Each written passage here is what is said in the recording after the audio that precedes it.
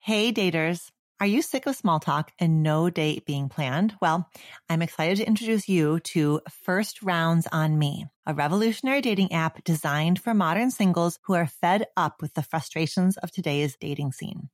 The app is all about actually helping you plan dates and build genuine connections. How so? Well, the only way you match with someone is by planning a date. Send a date, a time, and a location, and then the rest is up to you.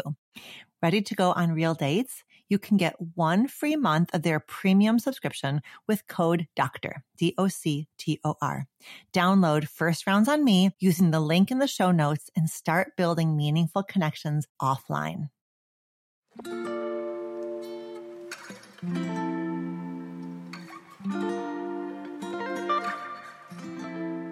Hello and welcome to Reimagining Love. I'm Dr. Alexandra Solomon. Relationships have the power to wound us and the power to heal us. As a clinical psychologist, author, and professor at Northwestern University, I've devoted my life to studying intimate partnerships and family dynamics.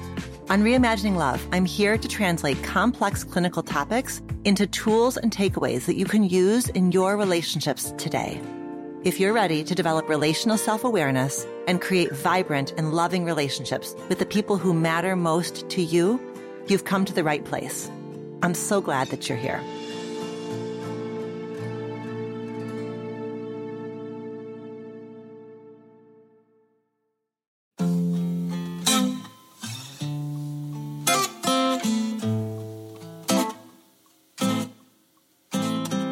My wonderful guest for today's episode is Dr. Hillary McBride. She is a new connection in my world, and I am just so delighted to be getting to know her. I am struck again and again by her ability to capture in such gentle and generous detail the challenges and joys of what it means to be human. Dr. Hillary McBride is a registered psychologist, a researcher, and a podcaster with expertise that includes working with trauma, embodiment, perinatal mental health, and spirituality and mental health. Her first book, Mothers, Daughters, and Body Image, Learning to Love Ourselves as We Are, was published in 2017. She was the senior editor of the textbook Embodiment and Eating Disorders, Theory, Research, Prevention, and Treatment, which was published in 2018. And her most recent best-selling book, The Wisdom of Your Body, Finding Wholeness, Healing, and Connection Through Embodied Living, came out in the fall of 2021. She has been recognized by the American Psychological Association and the Canadian Psychological Association for her research and clinical work. And in 2017, for her research and clinical work in postpartum sexual health, she won the International Young Investigators Award for her research contributions that happened so early in her career. She teaches at the University of British Columbia and the University of Victoria. She is an ambassador for Sanctuary Mental Health and the host of CBC's award-winning podcast, Other People's Problems. Okay, so this conversation was incredibly grounding for me, and I suspect it's going to be for you as well. Hillary even guides us through a body and breathing exercise that I absolutely loved, and it's going to be one that you can keep in your toolkit to use in stressful or overwhelming moments. I think you're going to enjoy hearing her gentle insights. I know that you're going to enjoy this conversation. Hi, Dr. Hillary McBride. Hello, Dr. Alexandra Solomon. It's so good to be with you. I'm so glad you're here. I really am. I am a huge fan of your work. You write so magnificently, and your work on embodiment is like all the things I love. It's culturally inclusive, it's intersectional, it's feminist, it's thoughtful, it's necessary, it's user-friendly. It's just so good. So I know that anybody who's listening to this conversation who does not know your work is going to become a huge fan. It's just all so good. Wow. Thank you so much for that vote of confidence and that praise. It feels so good to hear you say I respect your work so much. So it means a lot to me that you value mine too. Well, on Reimagining Love, we start from a place of honoring that we are both bodacious badasses and forever works in progress.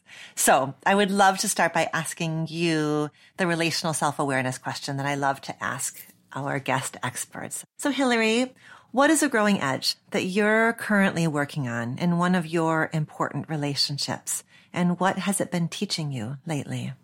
I'm realizing that in some of my relationships with some of my family members, my family of origin family members, that it has been hard. It is still hard in certain ways for me to ask for some of the things that I need for fear that it will change the nature of the relationship and I'll lose some closeness with them.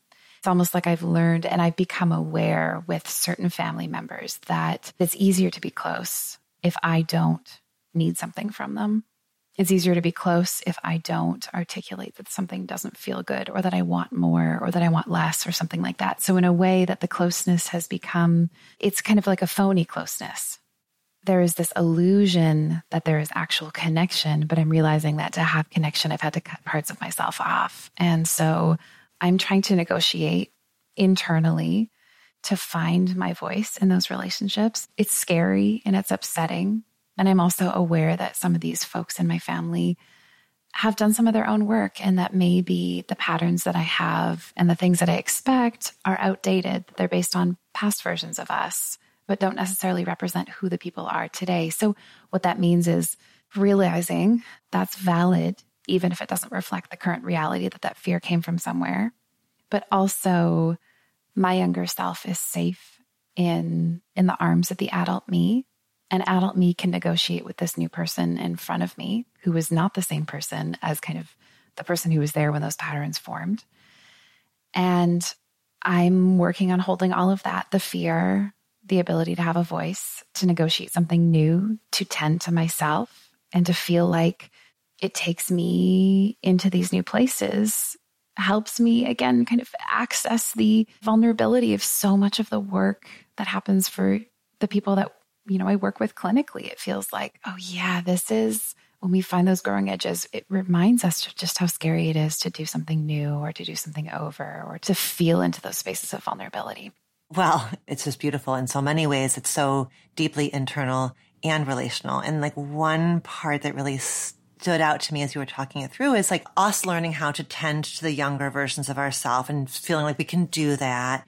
It is really, and I think sometimes we say, well, I can do this for myself in the relationships now, but I can't ever imagine doing my family of origin relationships differently. So we almost sometimes, I know I have done this, made little carve outs like, well, I can be this person over here. But my family of origin, they could never get to know this me. It's an invitation / challenge that our people sometimes have been doing, maybe not all of the work, maybe not the same kind of work, but if they have been doing enough work, we maybe don't even want to let ourselves kind of off the hook, even though it feels scary.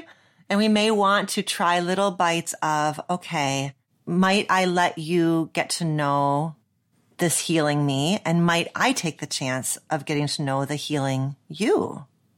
Right. What's coming to mind is this is like a kind of a deep cut theoretically, but have you read the article about the dinner party? This is like a family of origin, family systems article.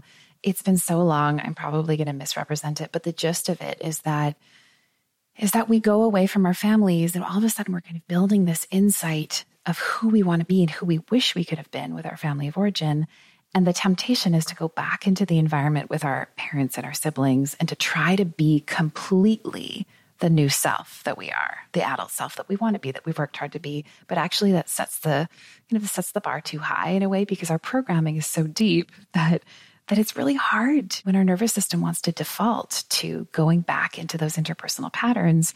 Maybe the expectation is that we can't be fully who we are now, but we can try for 5 minutes. Like we can start the 5 minutes of the interaction by representing ourselves or kind of staying connected to ourselves or trying to remain tethered to what we know to be true about ourselves instead of expecting for the entire dinner party, I'm going to be my wisest, most grounded self. Maybe expecting just a tiny little snippet of that. It starts with one question or one statement, or maybe even before it moves into the interpersonal space, it starts with me staying connected to the felt sense in my body and not abandoning myself. Even if I don't articulate it differently to someone, it means I just stay inhabited.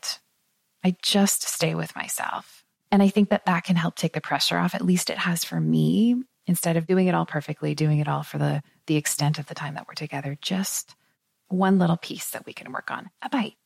And then celebrating the heck out of that bite, right? Celebrating, landing, coding, savoring that we took the risk of showing up a bit differently, a bit more presently. We did that. We said that one thing differently than we would have back then. That lands for me, like this idea that if I've seen more, if I know more, if I understand more, if I feel more adult, then I have to do it 100% every time, everywhere in order to be quote unquote authentic. It's too much. It's too perfectionistic. When we're in that mode of like, I've got to show up with my family of origin as my most healed self. When we put that kind of pressure on ourselves, I think it also sets the stage for impatience and frustration and intolerance with the other people then. Like, don't you get it? I'm trying so hard. I'm using every tool in my new toolbox. And if you can't meet me where I am, then I'm going to become enraged or shut down, or I'll flee, or I'll pull back. So that, the more we kind of crank up the expectation of ourselves, the less tolerant we can be with other people's responses to us. And I can imagine a world where it is too much for the family system to be able to take us all in all at once. So it's a kind of grace both for ourselves and for our loved ones who just are maybe going to need a hot minute, to just kind of like adapt, adjust, learn this new lingo, learn these new ways of being present with us. Oh, yeah, that feels like such a generous gift to somebody else that we could give them the grace that we're also trying to give ourselves as we are making things different in the system. We don't have to do it perfectly, and neither do they. I'm just aware that it takes one person changing one small thing to shift or to begin to shift a dynamic in a family system. And so even if what we're doing, again, to make these like tiny small bites, like I'm saying this to myself as much as I'm saying this to everybody else, when we do one small thing different, even that the one small thing that we're doing different, again, is just staying inhabited in ourselves, that can be enough already to shift the dynamic. And sometimes the dynamic shift takes as long as it took to get created, right? For the dynamic to get created, and that can take a very, very long time. Often we want to rush really fast when we all of a sudden have the insight that things could be different, or we have access to the resources. And it's actually when we slow things down and we are present and tuned into ourselves that we have access to way more resources than we would otherwise. So maybe this is just a reminder for myself. It's okay to take it slow. There's a particular kind of pathology that lends itself to being an expert in mental health. And that is the expectation of, well, because I know all of these things, I should be really good at them. Or because I know all of these things and I help other people with them, why does this particular thing feel really stuck and hard for me? And it has been like such a journey for me in terms of remembering that the insights that we have aren't necessarily enough to generate change, or the insights that we have aren't enough to give us the courage or the compassion to live out the complexity of our lives. That transformation isn't just new ideas. It's not just having the insight. So I'm curious about how that's landed for you as you've navigated this professional identity. 100%. Absolutely. It's probably my surest route back to self-compassion. Like, I know that I need to be practicing self-compassion when I notice myself going into that. Like, I should know better. This shouldn't be hard. I'm like, oh, there's a moment where I need to practice self-compassion, that this is, right, the undoing takes a long time and it takes practice. And it is not about cleverness, because my Lord, if it was about cleverness, I'd have it all licked by now, right? I know how to map it all out, make it pretty. It is the embodied, which, as you were saying that, it was taking me to this quote from your book. I would love for you to take us more deeply into, which is that you write that the neuroscience of healing has proven to be true time and time again. Change does not happen through trying to trick ourselves out of a story we've been groomed to rehearse through our developing years. Rather, transformation happens from the ground up. when we have a new experience of ourselves and we hold our attention on it long enough for it to sink in. Can you help us understand that? Transformation from the ground up. Absolutely. So this takes stepping back a moment to name a cultural myth that most of us have internalized without realizing. And that is that we think of ourselves primarily as thinking beings. And we come to that idea by no fault of our own. That's actually been handed to us through philosophy and politics and oppression and who has access to power and the ways that power is conferred socially, and our misunderstandings of what I think of fundamentally of the kind of the neuroscience and the phenomenology of being human. So we have this narrative that we are primarily thinking beings. And yet when we actually dig into what it is that makes the thinking parts of ourselves, they tend to sit structurally on top of our sensing, feeling, and experiencing parts of ourselves. In fact, it's been deeply transformational for me, and I say this kind of with an air of humor, but I really sincerely mean it. It's been deeply transformational for me to realize that there is way more information going from body to brain than there is from brain to body.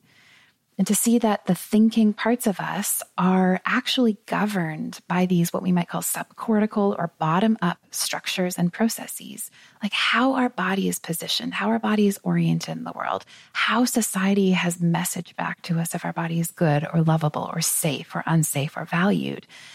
If we've been touched, if we were held, and of what access to movement and space we have. All of those things are constantly shaping our cognition.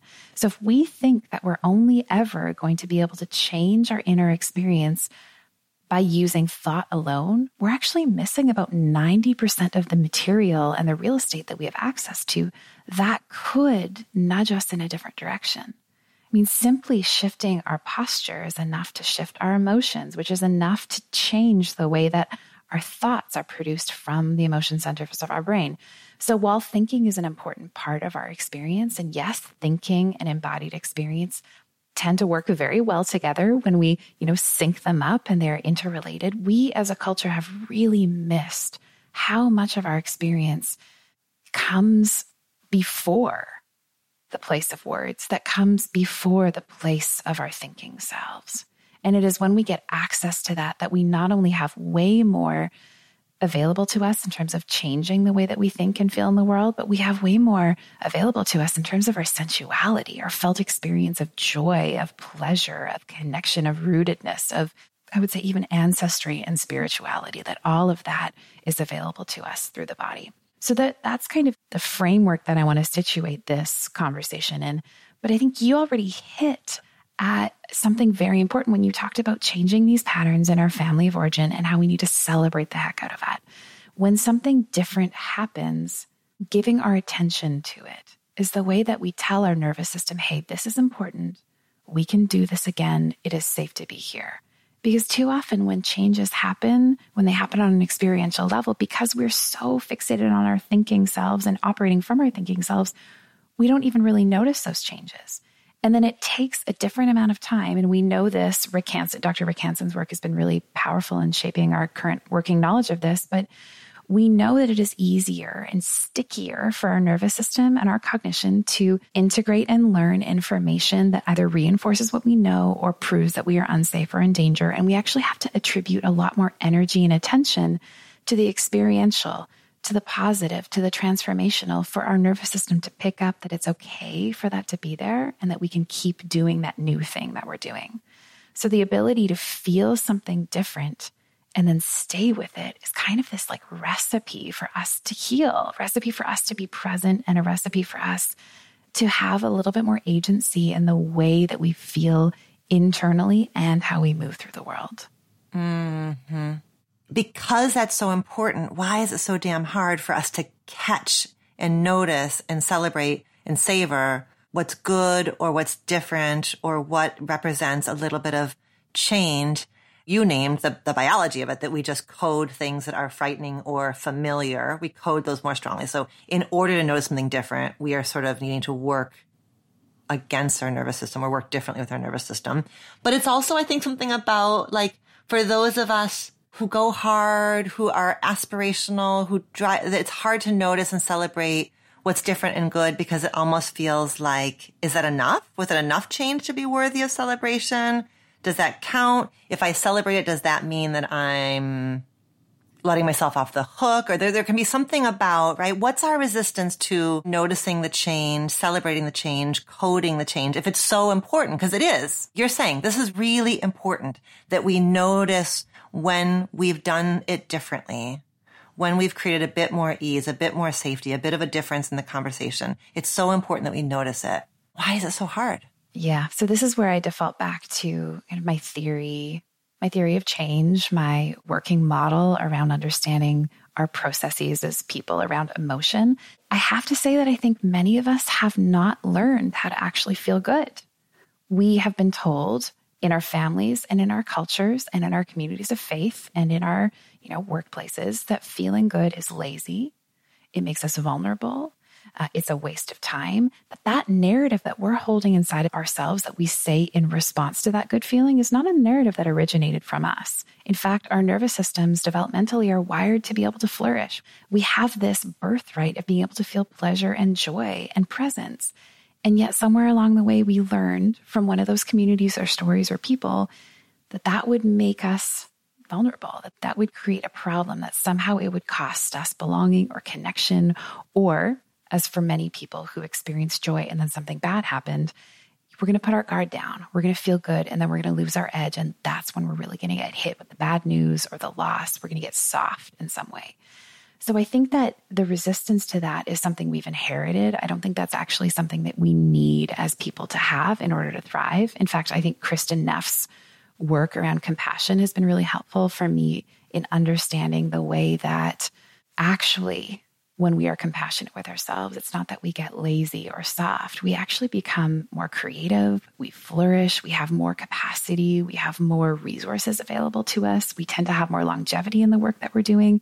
So really this story or the resistance that we have to celebrating is probably because we never learned how, or we were actually told it was a problem, or it was connected in some way to something scary that happened.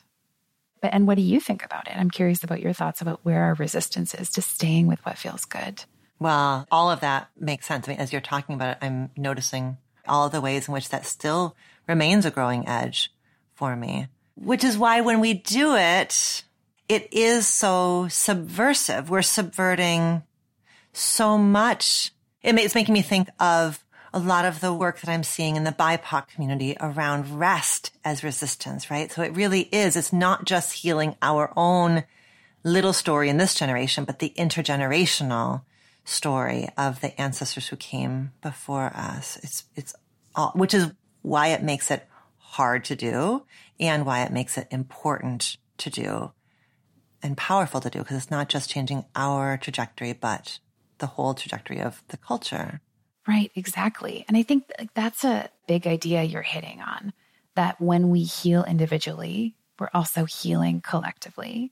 Because I think that there's a story for so many folks, perhaps not listeners of your podcast, although maybe including listeners of this podcast, that there's a fear or resistance to doing the inner work because we've been told on some level it's selfish, or it takes us away from community, or it's a waste of time. And so seeing the individual work as fruitful and as something that we then take that transformation back into our communities is one thing. But then the second thing is the work can include allowing ourselves to feel good.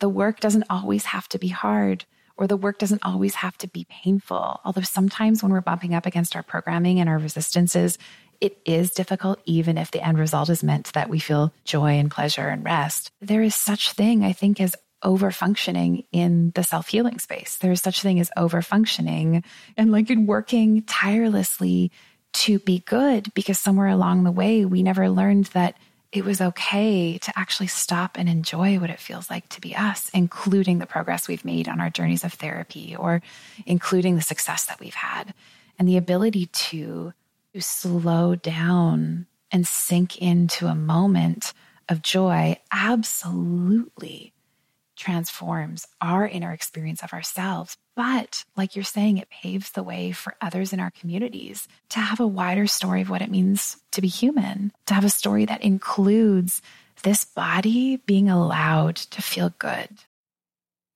Do you feel like you're at a crossroads in your love life? Maybe you are sick of modern dating or wondering if the person that you're with is your person. Whatever your situation, I have the perfect podcast for you. Dateable. Dateable is your insider's look into modern dating, hosted by Julie Krafchick and Yue Xu.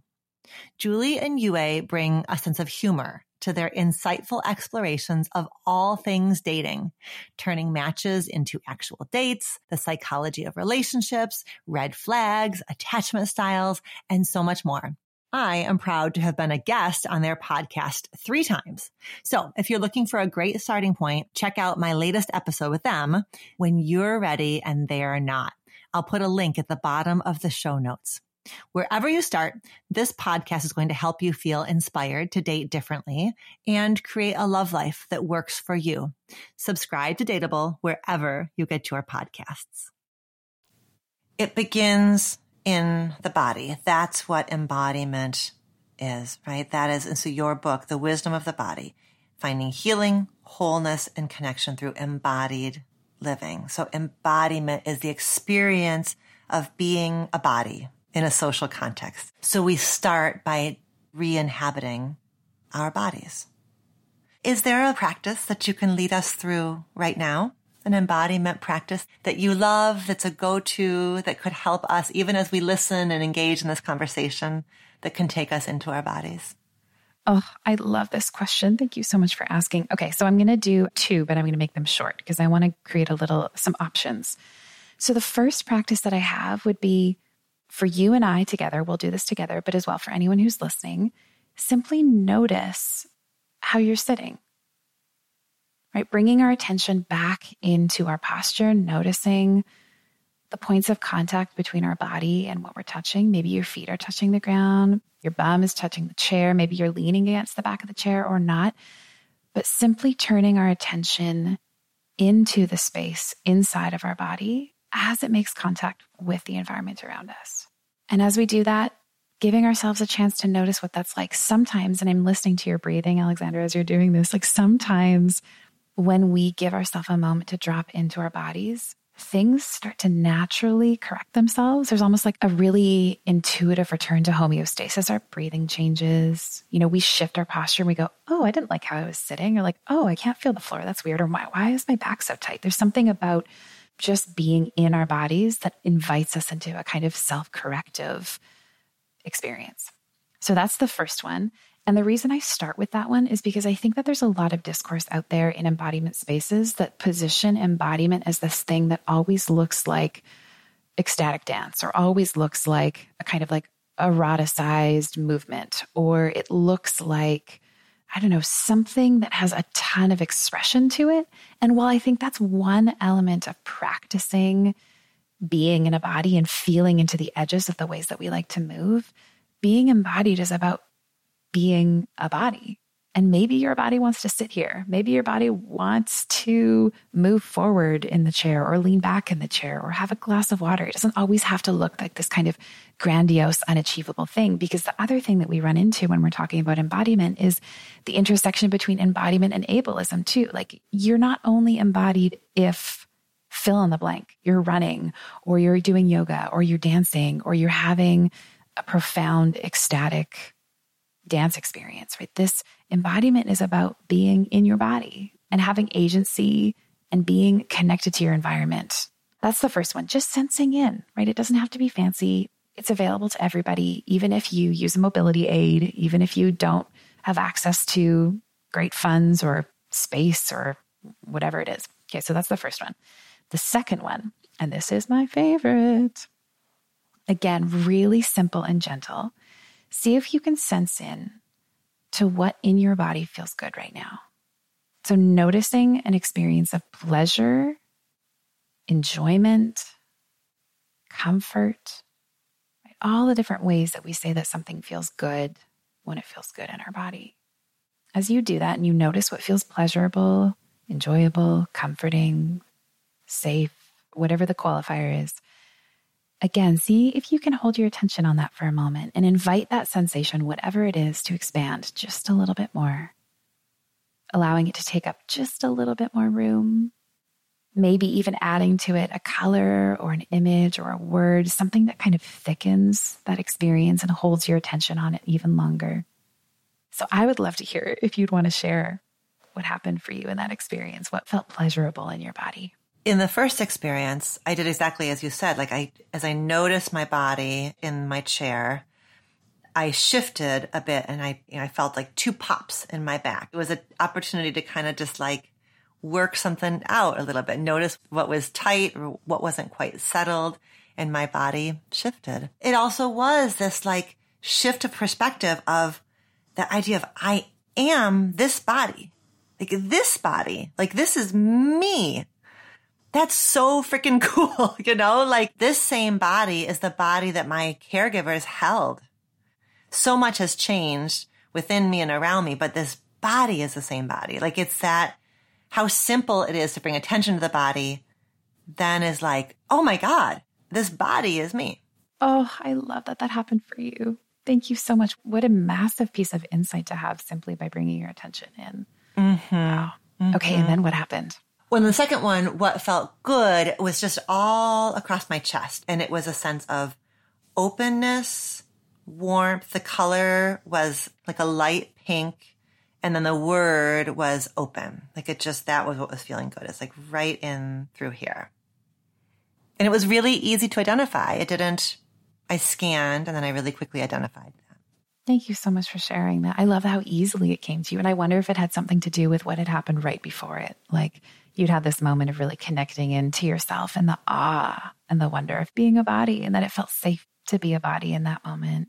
Well, I was primed for it because I was reading your book. I was tucked in on the couch last night next to our daughter, reading your book. And your book is the biggest hug. Like you just write so beautifully, so gently. So I was primed coming into this conversation to feel in awe of my body and open with you. So all of that. I would love to hear what your experience was.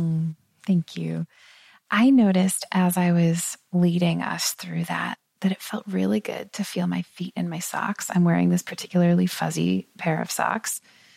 And I just noticed how it was like my feet, as they were touching the ground beneath them through the material on the socks, like they were touching this really like cloud-like material. And it felt gentle and easy and playful. And there was this experience of gentleness in my feet. What I didn't do here with you, but I often do internally that I'm reminding myself of now, is that when we drop into this place of pleasure, or we feel something in our body that feels good and we put a word to it, sometimes I ask my body to say, what are the words that go along with this sensation? Or like, what is it that you want perhaps my mind to know? What is it that you want the rest of me to know about being in this sensation or being here right now?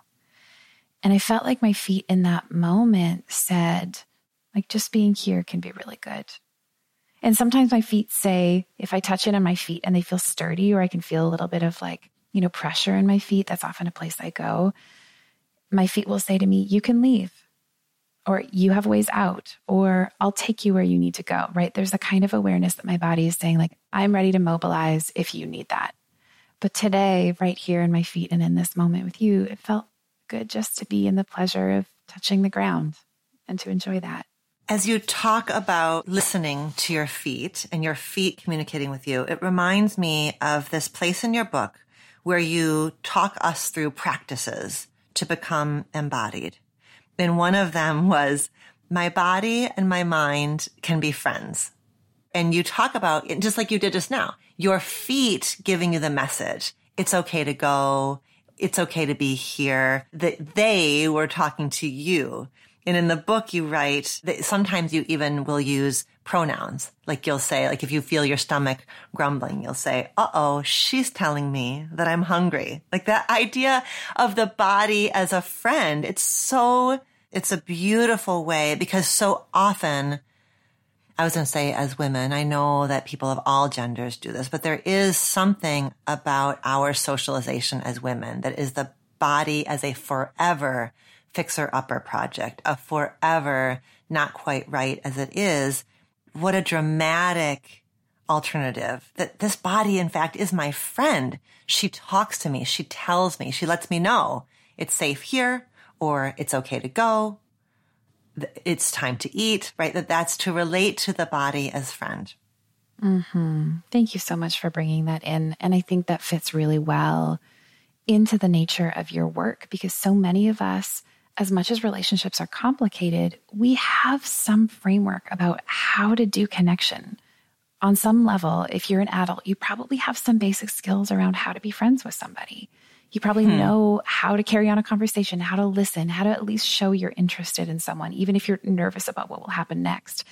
And whenever we can borrow from a skill set that we already have to help us develop something new to take us where we want to go, it's going to feel like we have to learn fewer skills to be able to get there. It's like this kind of knowledge translation or skill translation inside of us. And so when I think about embodiment, when it seems like this totally out there foreign concept, and most of us, as you said, have some degree of complexity in our relationship with our bodies, when we remember that we already have skills available to us, the ones that we use in relationship or parenting or friendship, and we could use those to be in connection with ourselves, it feels perhaps a little bit less scary. Like maybe loving our bodies and the idea of total satisfaction with being a body, it feels a little out there, but maybe asking a question, what is it that you want me to know?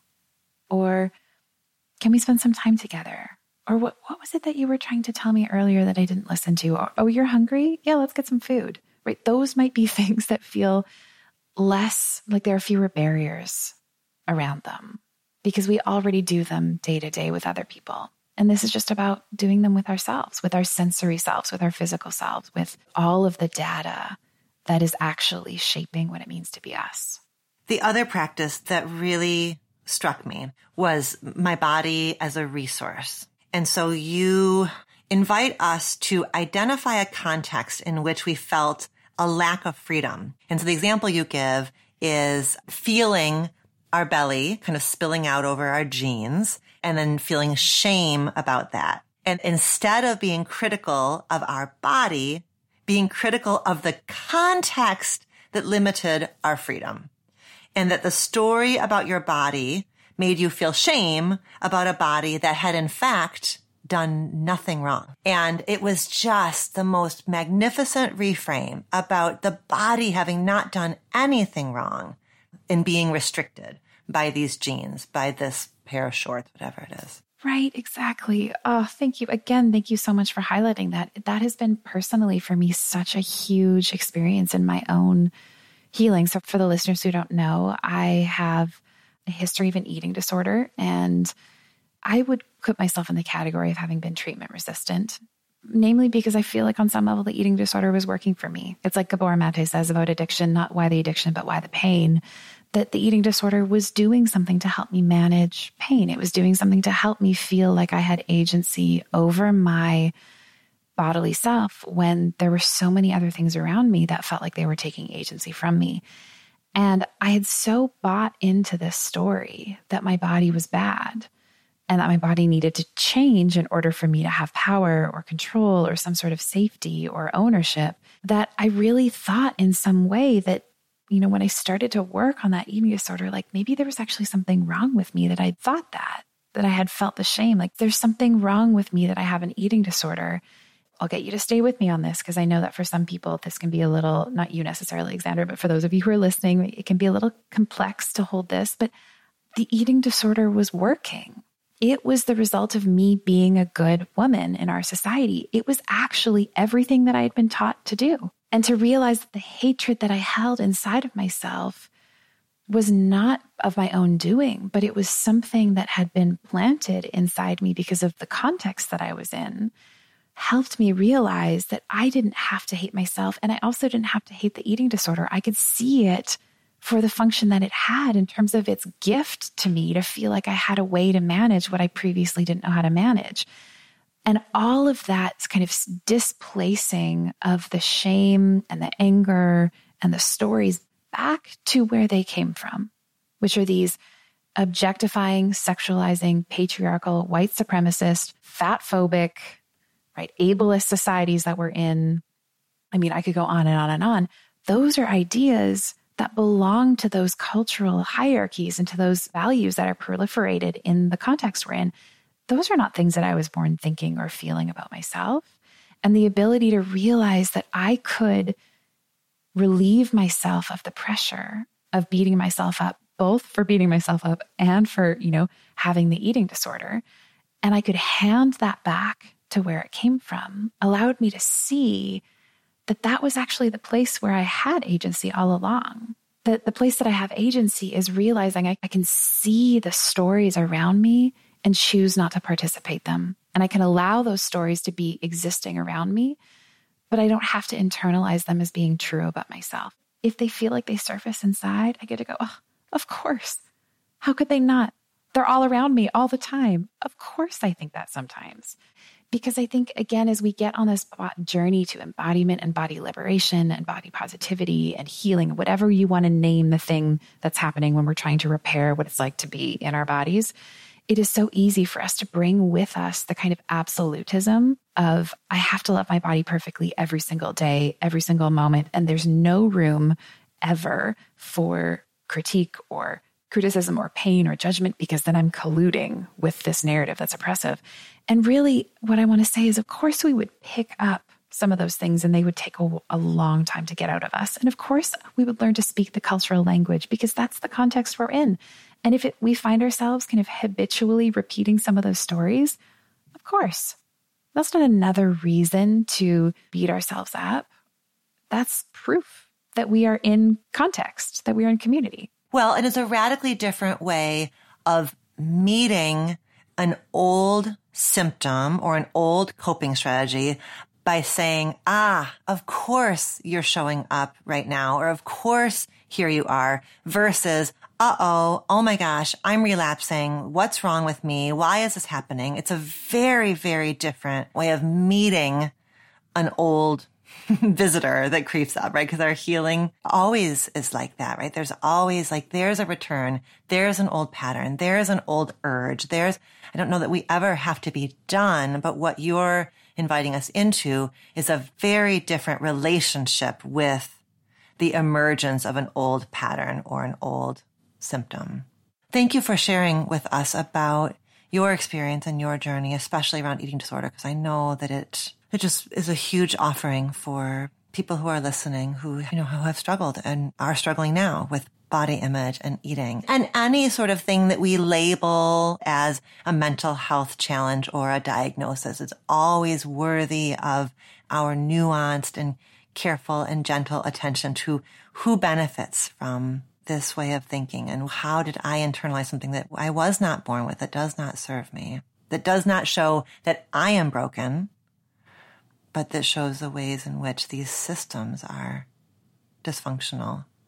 Something else that struck me so much in your book, which I think builds from what we were saying before about our bodies as our friends, is that so much of rebuilding our relationship with our bodies and becoming embodied is so similar to intimate partnership, to loving another person, like being part of a couple.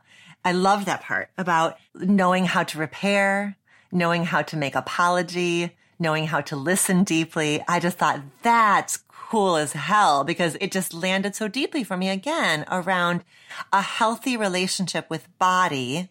It has so many parallels to healthy relationship with part. And I think the arrow then goes in both directions, right? Knowing that as I build a healthy relationship with my partner, it gives me opportunities to wonder about if I can love my partner like that, how can I love myself like that?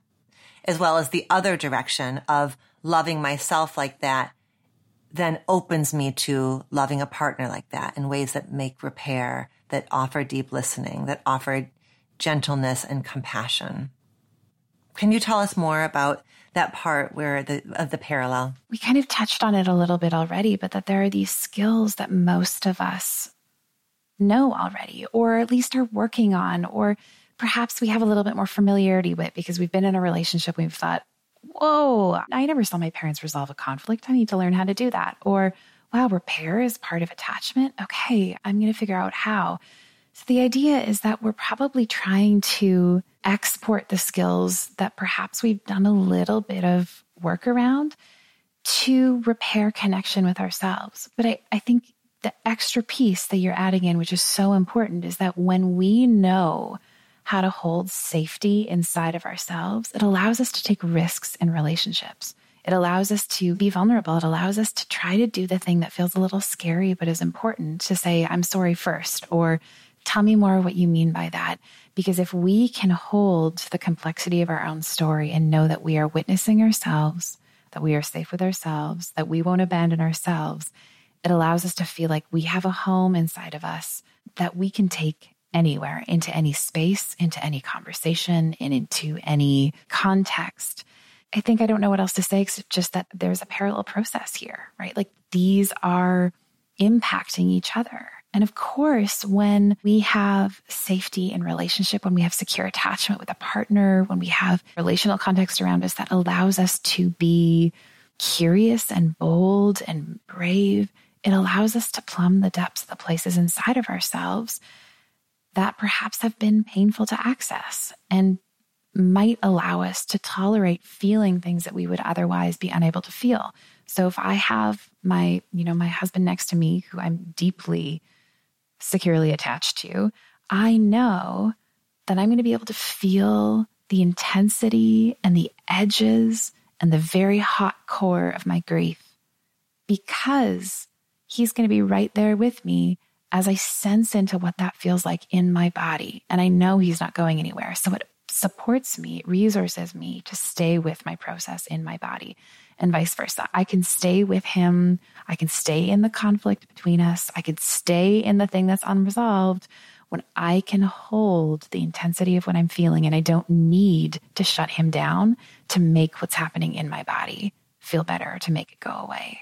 Your book ends with you sharing a letter that you wrote to your body. Anybody who has not yet gotten your book needs to get the book. Just to read that letter. It's so freaking beautiful. And you give us, you invite us to write a letter to our body that is full, that begins, "Dear body," and that includes these kinds of relational repair invitations. I'm sorry, ... I appreciate you for ... I love you because ...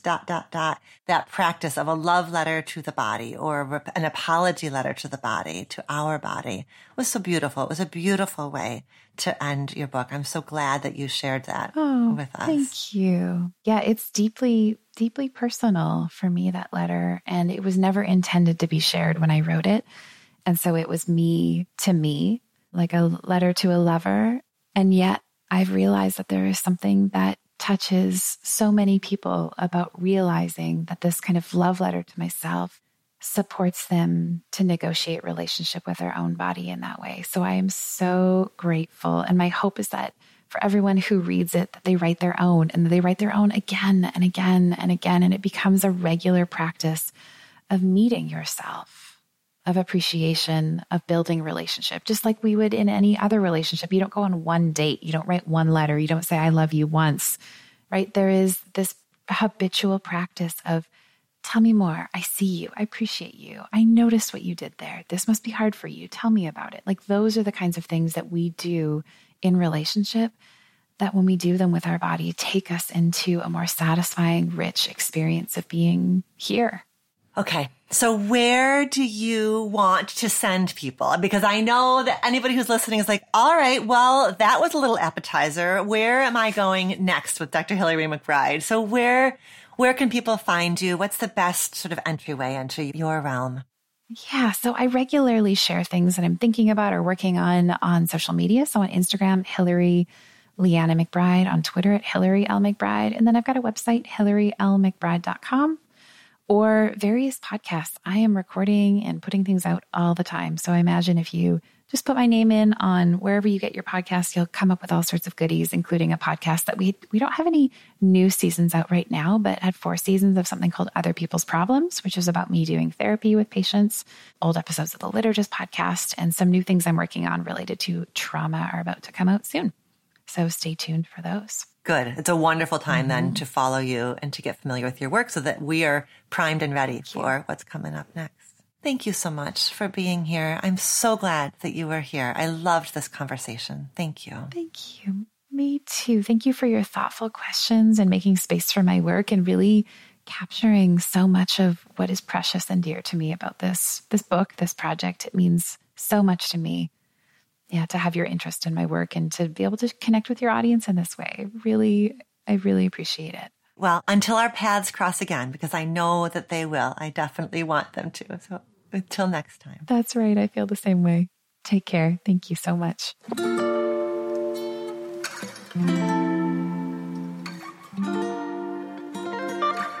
Thank you, Dr. Hillary, for reminding us that we are our bodies and that checking in and connecting with our bodies is just as important as checking in with our minds and with our spirits. You can dive deeper into all of Dr. Hillary's wonderful work by checking out her books, her podcast, and more. All of that is linked for you in the show notes. Take care. Thank you for listening to our show. Our producer is Elizabeth Vogt. Our editors are Mary Chan and Danelle Cloutier of Organized Sound Productions. Our theme music was composed by Slade Warnkin. Reimagining Love is executive produced by me, Dr. Alexandra Solomon. Do you have a relationship question that you want to have answered on the show? Follow the link in the show notes of this episode to send in a written or audio question. Questions can be about intimate partnerships, family relationships, friendships, you name it. I can't wait to hear from you.